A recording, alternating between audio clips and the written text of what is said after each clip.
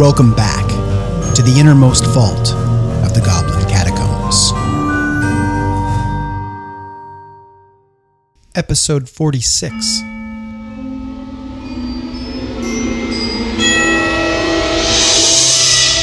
Decisions.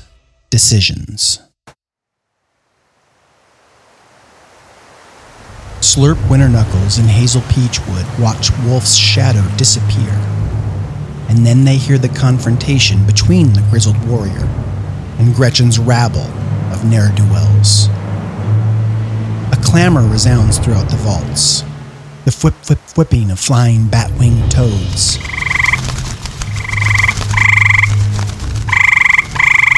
The cackling of the fool, the argle-bargle of goblins, the audible thumps of Wolf crushing the rabble with the witch's hammer.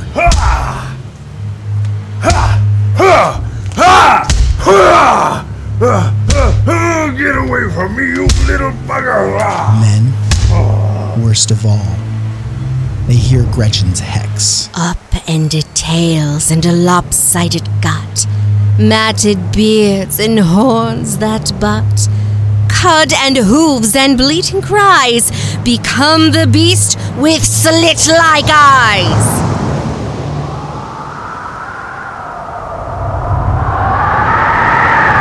A gust of wind drowns out the clamor when it blows into the innermost vault, knocking Slurp and Hazel on their backsides, the former clinging to a frayed rope, the latter to a rusty chain to keep from plunging into the river of no return below. Turning their eyes back to the vault entrance, everything goes silent. Until they see Wolf's shadow against the corridor wall again, this time falling to his knees. His hands and feet turn to hooves. His head grows horns. No. His body spouts hair. No!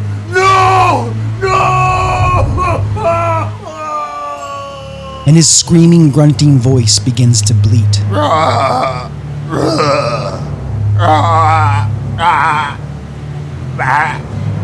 All of which Hazel sees in the shadow Wolf casts on the wall.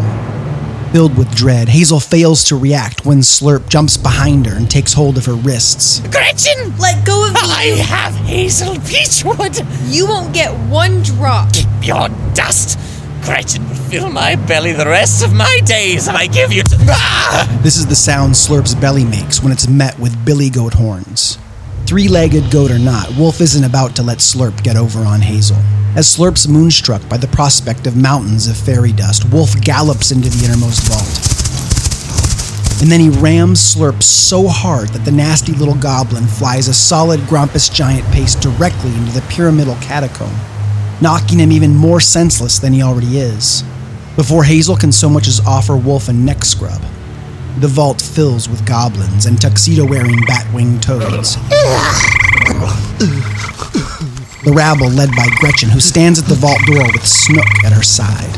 Well, Hazel Peachwood, I'm guessing you remember me now? Fetch. At that command, the rabble begins its pursuit. Wolf glances at Hazel, bleats. Then, with a cloven hoof and a trusty wooden leg, kicks a bat-winged toad and rams a goblin. Still protecting Hazel, still honoring his vow. He bleats at Hazel again and cranes his neck, almost like he's gesturing. And then he kicks a few more goblins, rams another bat-winged toad, and gestures again, as if telling her to make a move. Surely, Hazel thinks, he can't mean for her to jump in the river of no return. I don't know what you're saying! But Wolf bleats a third time and nudges her toward the edge of the platform. Then he rushes to deliver a few more kicks and rams to keep the rabble at bay. But the goblins and toads are too many. They pile atop him. Wolf bleats desperately, not a cry for help, but to ensure that his sacrifice is not all for naught, a plea for Hazel to flee, to take her chances in the river of no return. Hazel, being Hazel, of course, has no intention of leaving Wolf to be torn to mutton.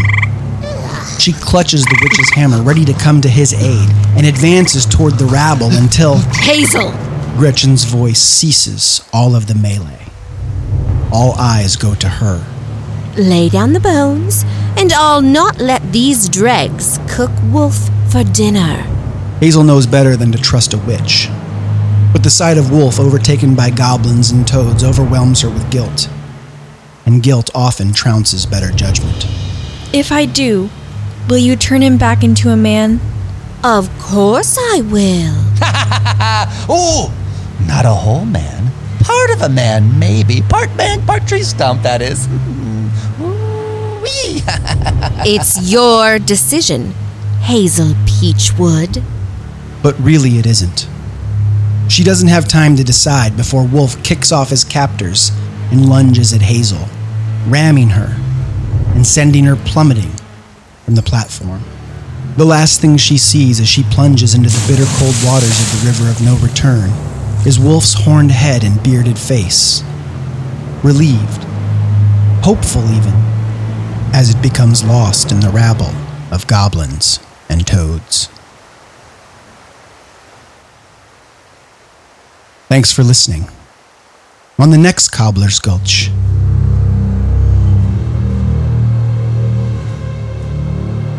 Utter devastation. In the meantime, it's a good idea to identify your convictions.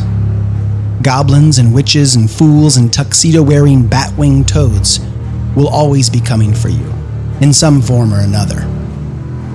If you want any chance at all, it's best to know what your values are.